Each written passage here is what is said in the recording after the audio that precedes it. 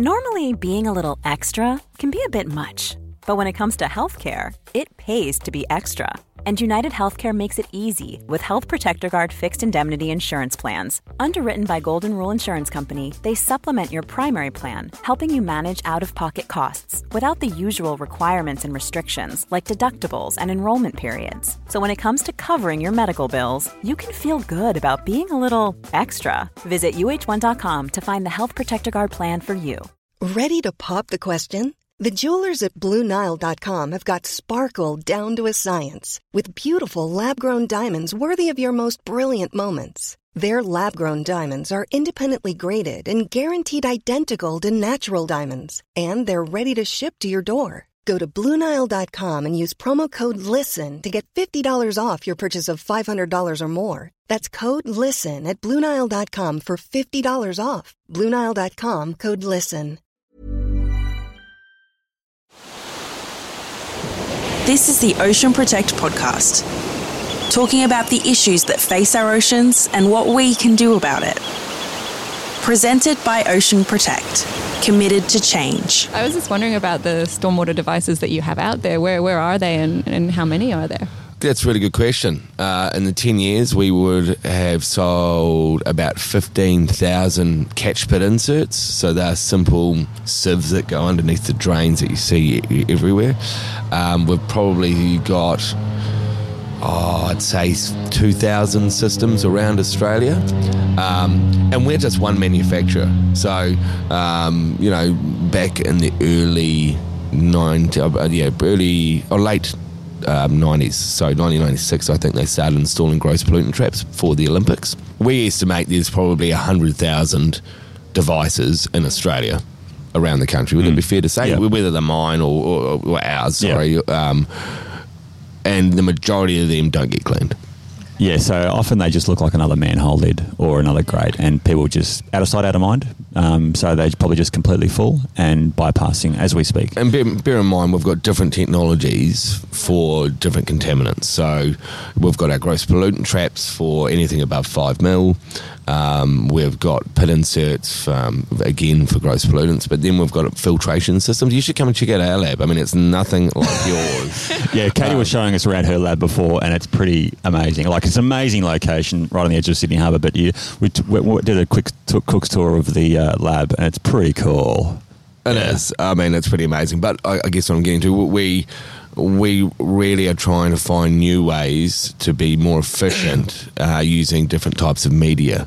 So we concentrate, I guess, on nitrogen and phosphorus here. But really, we should be concentrating also on heavy metals. And that, I mean, I know what you're going to say. If you get nitrogen and phosphorus, then you get heavy metals. But, more emphasis has got to be on it. I mean... to an extent. I think the big thing is if you remove... We focus also on total suspended solids or dirt in layman's terms. And often heavy metals are attached to dirt. So if you can remove the dirt, you pretty much go a long way towards removing those heavy metals. So whilst our products might not have whilst stormwater management targets might not actually require any removal of heavy metals by association of the fact that we have removal targets for total suspended solids and nutrients, we go a long way to reducing heavy metal contamination in our waterways. Question for you.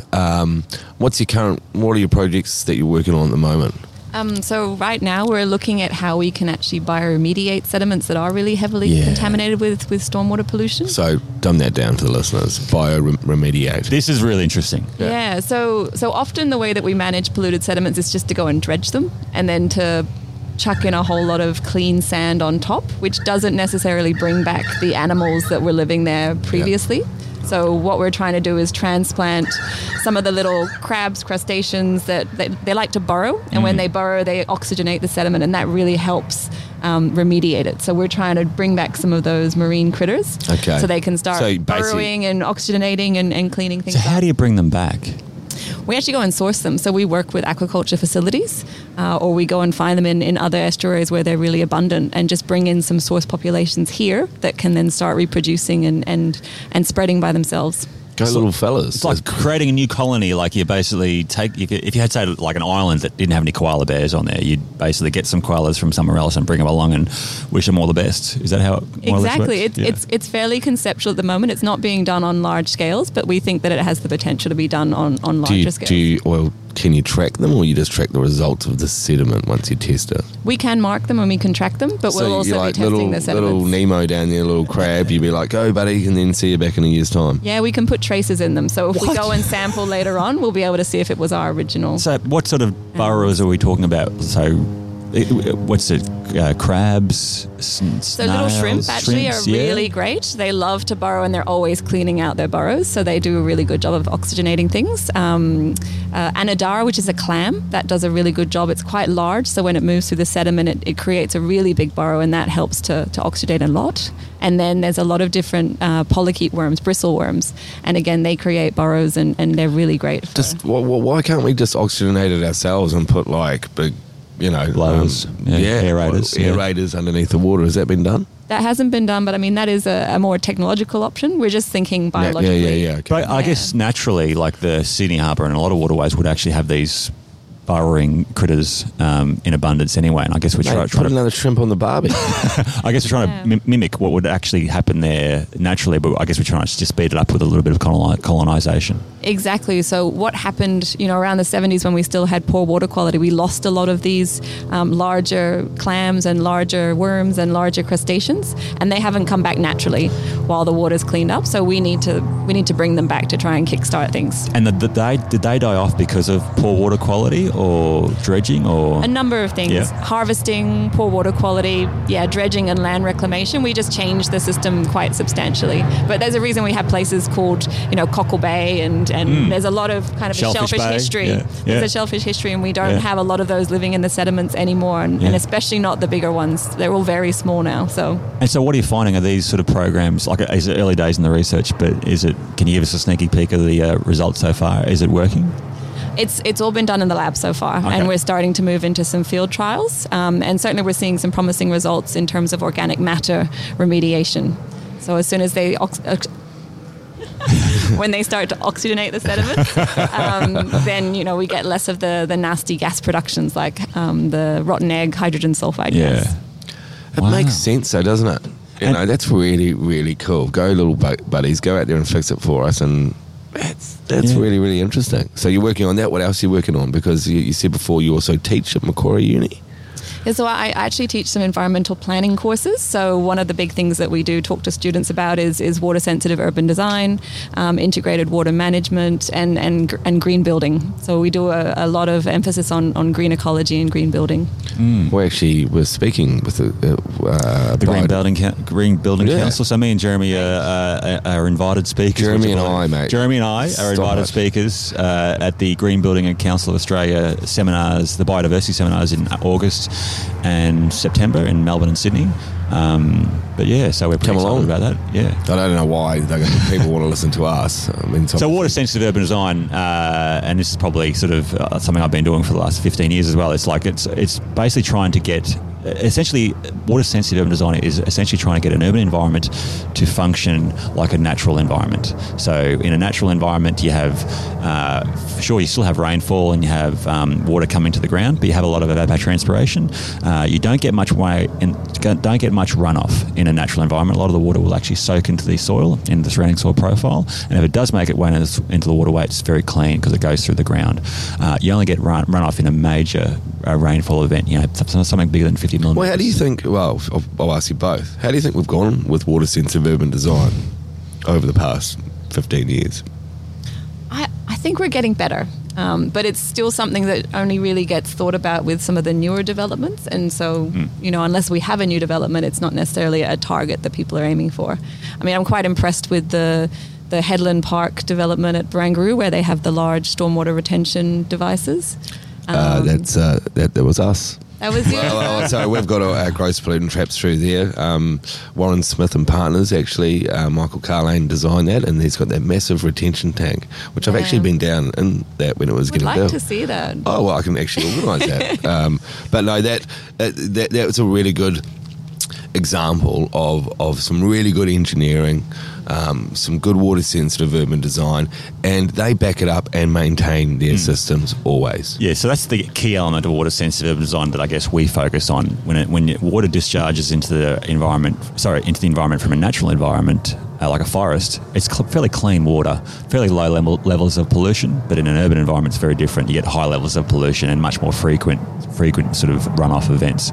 And that's when I guess our little devices come in, is ideally devices. Well, talk sometimes about yourself, mate. These assets go into the ground, and we're trying to intercept that stormwater and essentially clean it. But like Jeremy indicated, it's only new development, though. Yeah, it's only new development. I mean, what about the existing catchment? And that's something Brad and I have worked on in Ocean Protect.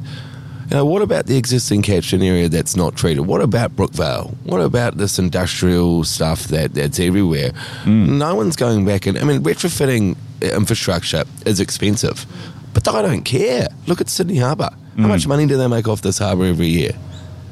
You know what I mean? I think maybe the last estimate I saw that the Sydney Harbour is worth about $5 billion to the economy every year. $5 billion.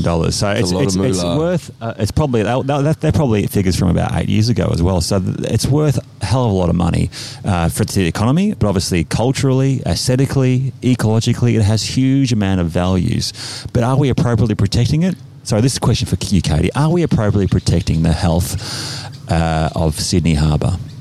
I think we're working towards it, but I think as you said, there is a lot more that we could do. And I think it can be fairly targeted because we know a lot of information about what the impacts are and where they are happening. I think it's also about how to best communicate an appropriate strategy to the Sydney Harbour community and catchment. So Parramatta River Catchment River Trust have done a great job in setting a lofty goal of making.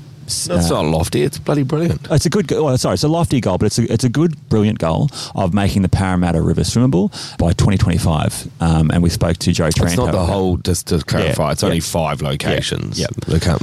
Not the whole Parramatta River. Yeah, but it's dead zones. Yeah, totally. Yeah, but in terms of Sydney Harbour, I think we need to have an appropriate target for Sydney Harbour that the community are keen to get on board with. And one of the things we've been speaking to a few different councils around Sydney Harbour is essentially what we call a zero litter to ocean target. We have one council that I believe is going to sign on to it, and I can't talk about it now, but it's going to be a scoop. But we think it's an appropriate target in that if we can essentially just reduce the amount of pollution, the litter pollution going into Sydney Harbour, anything bigger than 5 millimetres, so a gross pollutant, cigarette butts, plastic bottles, plastic bags like you referred to before, if we can just stop that from flowing into Sydney Harbour, I think that'd be fantastic.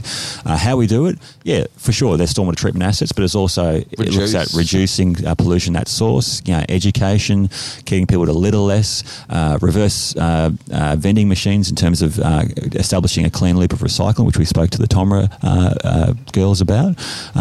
But there's a whole bunch of essentially pieces to the jigsaw puzzle, but it's something that we think we can actually achieve, and I think it's an appropriate target for Sydney Harbour at the very least. Yeah, I think awareness of what the problem is, like you say, things happening below the waterline, making people aware, then bringing people together who can take action and make a difference. So you've got the councils on board, which is great. And then... Well, hold on. Council. So we've only got one council, but as soon as we get that one council, and it will be Australia, it's going to be the first council in Australia to go for it. So it'll be all over the media. Great. Just to clarify, council. But also, you look around at some of the really big problems we have, like climate change, where it's very hard to do something about it. We have stormwater, which is also a big problem, and we can actually do something effective and meaningful, and showing people that that's the case, I think, is important. I totally agree. I think there's a lot of big environmental problems, and some of them are big and scary and often feel out of reach. But ocean and waterway pollution, something we can actually solve. Climate change does involve transition of energy systems, basically shutting down coal-powered stations, replacing them with renewable energy, etc., reducing our energy demand. There's a whole bunch of aspects which often are out of the reach to the everyday individual. But marine and waterway pollution, we all have a role, and the solutions and technologies are ready to roll right now. It just needs a bit of mojo. It needs a little bit more of community awareness and understanding, and obviously resources. But I guess that's where you come in terms of you actually are essentially shining a light or getting a magnifying glass of, or at least providing a sort of a insight into what's actually happening under Sydney 60 Harbour. pieces of plastic and half a cup of sediment. Yeah, that is scary. Blows my mind. And that's the thing. It's about creating awareness around issues. And what you're doing is sort of, I guess, highlighting those issues and getting a better understanding of those issues. But I guess the next step, I guess, for that I'd ask you is that what are you going to do with this information? How are you going to communicate this to the public and drive change? When you're ready to pop the question, the last thing you want to do is second-guess the ring. At BlueNile.com, you can design a one-of-a-kind ring with the ease and convenience of shopping online. Choose your diamond and setting. When you find the one, you'll get it delivered right to your door. Go to BlueNile.com and use promo code LISTEN to get $50 off your purchase of $500 or more. That's code LISTEN at BlueNile.com for $50 off your purchase. BlueNile.com, code LISTEN. Mom deserves the best, and there's no better place to shop for Mother's Day than Whole Foods Market. They're your destination for unbeatable savings, from premium gifts to show-stopping flowers and irresistible desserts. Start by saving 33% with Prime on all body care and candles. Then get a 15-stem bunch of tulips for just $9.99 each with Prime. Round out Mom's menu with festive rosé, irresistible berry chantilly cake, and more special treats. Come celebrate Mother's Day at Whole Foods Market. Well, one of the big things that we do is work with local councils. So we tend to take action through providing recommendations to the councils. But the Sydney Institute of Marine Sciences is really focused on outreach as well. So a lot of us go out to different events and talk about our research and try and communicate some of the solutions that we're coming up with and how they might be applied in different situations. Wow. Another question. So we've got a tidal influence, so it washes all our pollution out. Where does it go from there, Katie? That's it. So it's still out there. It's just in a more dilute form. Yeah, and if you go about 100k offshore, it drops down, doesn't it? Yeah, so generally if you have a big water body, then it's extremely dilute. And eventually some of these metals that are a problem when they're in high concentrations become an essential element for some of the marine life that's out there. Sure. The dilution can help to a certain extent, but what about plastic? Solution. I mean, as we know, as soon as it goes out the harbour, then you get a big storm event and can wash back up on the beach. Exactly. So the plastics don't dilute in the same way that another kind of pollution can do, and then they can bioaccumulate up the food chain as well, which is a big issue. So that's the thing, though. Like, is feeling that it just flushes out of Sydney Harbour and then it's all good from there. Yeah. But and when it comes to nutrients and heavy metals, like I think in some regards that's partially accurate. But when it comes to plastic and other sort of contaminants that basically stay in the environment for a long time and certainly are not an essential nutrient, that's when we go, we need to do something about that. And so we did some calculations, I think last year, wasn't it, Jeremy, where we estimated that roughly from the Sydney Harbour catchment alone, we think there's probably 15 Olympic-sized pools of plastic going to Sydney Harbour every year. And just from one recent rainfall event in the catchment, we estimated just from one rainfall event, it washed about a full Olympic-sized pool of plastic into the harbour. And it's one thing to say, but that'll stay in the harbour for a while, and some of it might flow out and be flushed out, but it's flushing into our ocean, and that's when it causes all sorts of impacts as well. It's very profound, Brad. I have my moments, Jeremy. You do. No, but it just, it just shocks me that more and more people don't know about this. I mean, Sims has been going around for 20 years. We've been polluting the waterways for longer than that. And, why are we only, and we're not even doing a good job, why are we not putting more attention to this? Katie, can I throw that at you? What if this was... the Aussie cricket team, they were in trouble. Bloody ScoMo would be there, bloody helping them out. But why do you think we don't attract attention or attract enough funding to fix this problem at the moment? What are your thoughts around that?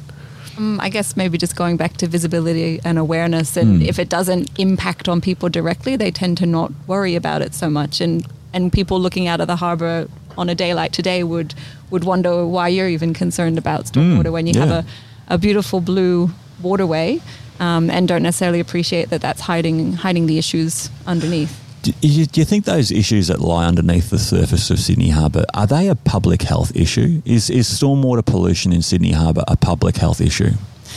Yeah, I mean, getting back to the sewage overflows, when you do have those really heavy periods of rainfall and you get sewage overflow events, then there can be some pretty nasty pathogens introduced in the stormwater, and that can be a human health risk. Certainly the Beach Watch guidelines of not swimming for a couple of days after rainfall, we've got research that shows that it can be up to 10 days after rainfall where you might get a bloom of some nasty bacteria that could pose problems for people who want to go swimming.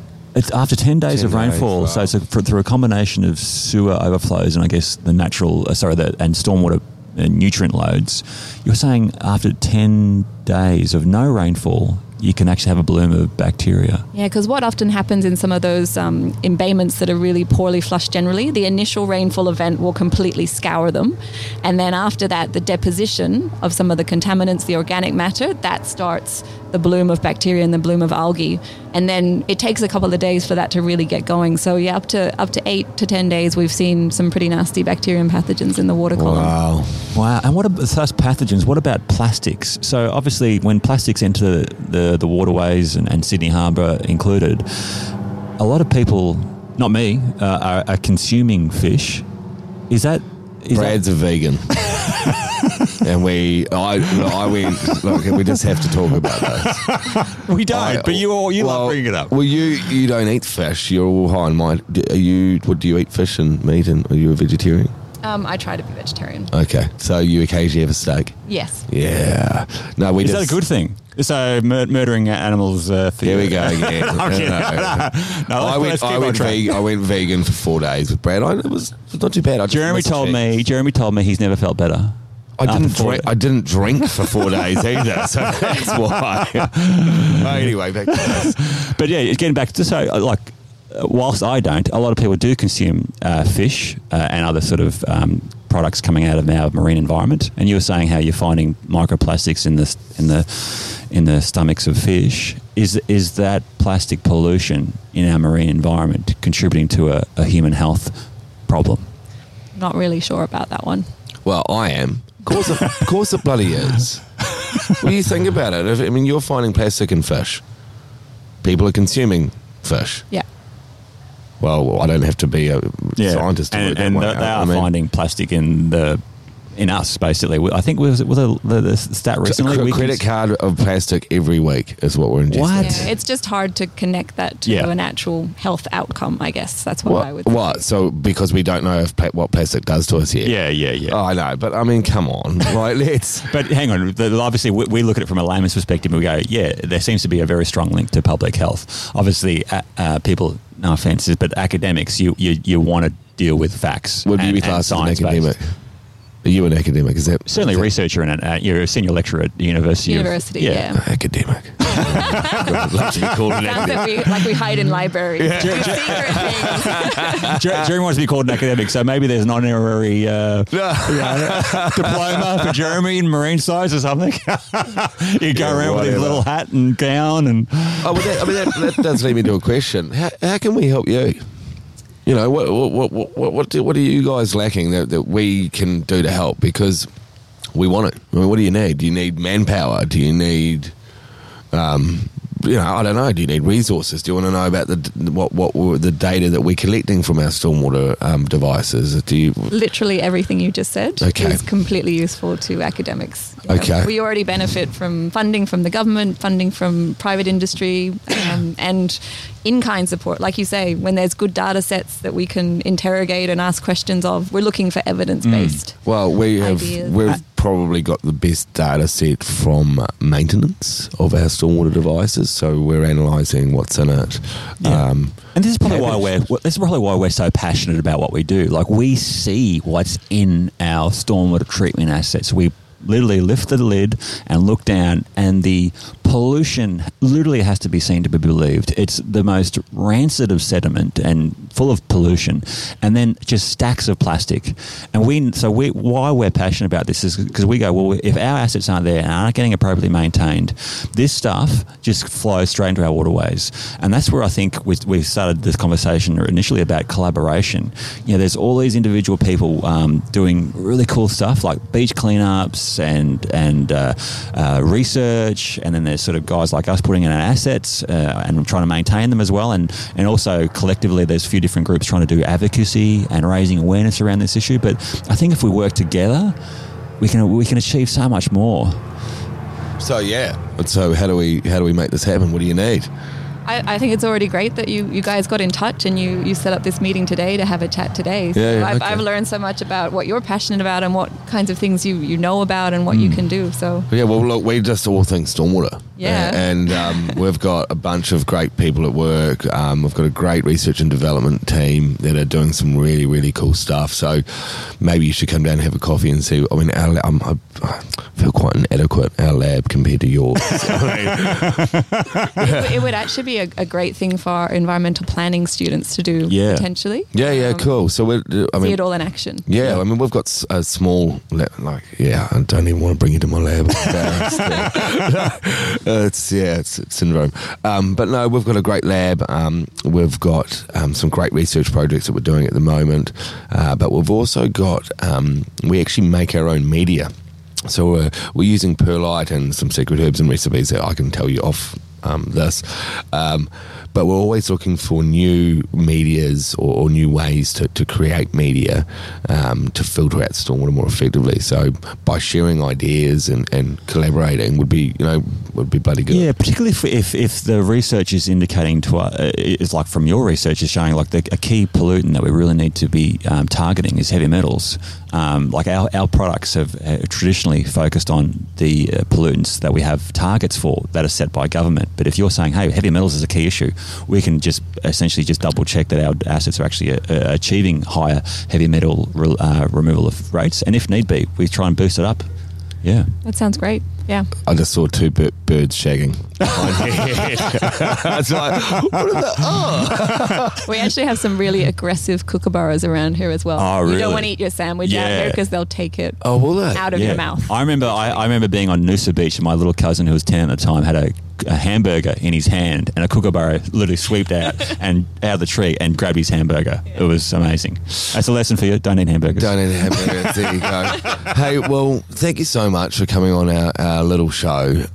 It's been just amazing to hear what the work that you do and all the other people here. I mean, for the listeners, this is a really, really big setup they've got here. There's laboratories. They've even got boats. They've got their own wharf. Actually, that's one thing. Next time you go out in the boat, I will come and give you a hand if you want me to hold anything. No, get him to scrub the toilets. Do you have a toilet on your boat? No, that's great. We do take volunteers out with us. Oh, great! Sign me up, definitely. And look, I guess if people are interested in the research that you guys do, and obviously you personally, how would people get in touch with you? So I have a Twitter profile. I also have a website address. Okay, well, what is it? You got to say what the website address is. Twitter, it's at Dr. K Daffhorn. A little bit boring. Yeah. I've also got at Healthy Harbours. That's my other Twitter handle. Okay. And then the website is just my name, KatherineDaffhorn.com. Wow. There you go, guys. And we'll include that as a link in our show notes. Cool, Brad. It's just another enlightening show. It's just, I feel so privileged to be able to do this. I reckon we've pulled off the biggest scam of all time. We get to go around and talk to really cool and interesting people, and it's so much fun. And obviously, you're a star, Katie. Let's face it. And I think the research you're doing in terms of creating awareness and better understanding of Sydney Harbour in particular and other waterways and the key impacts and potential solutions, it's fantastic.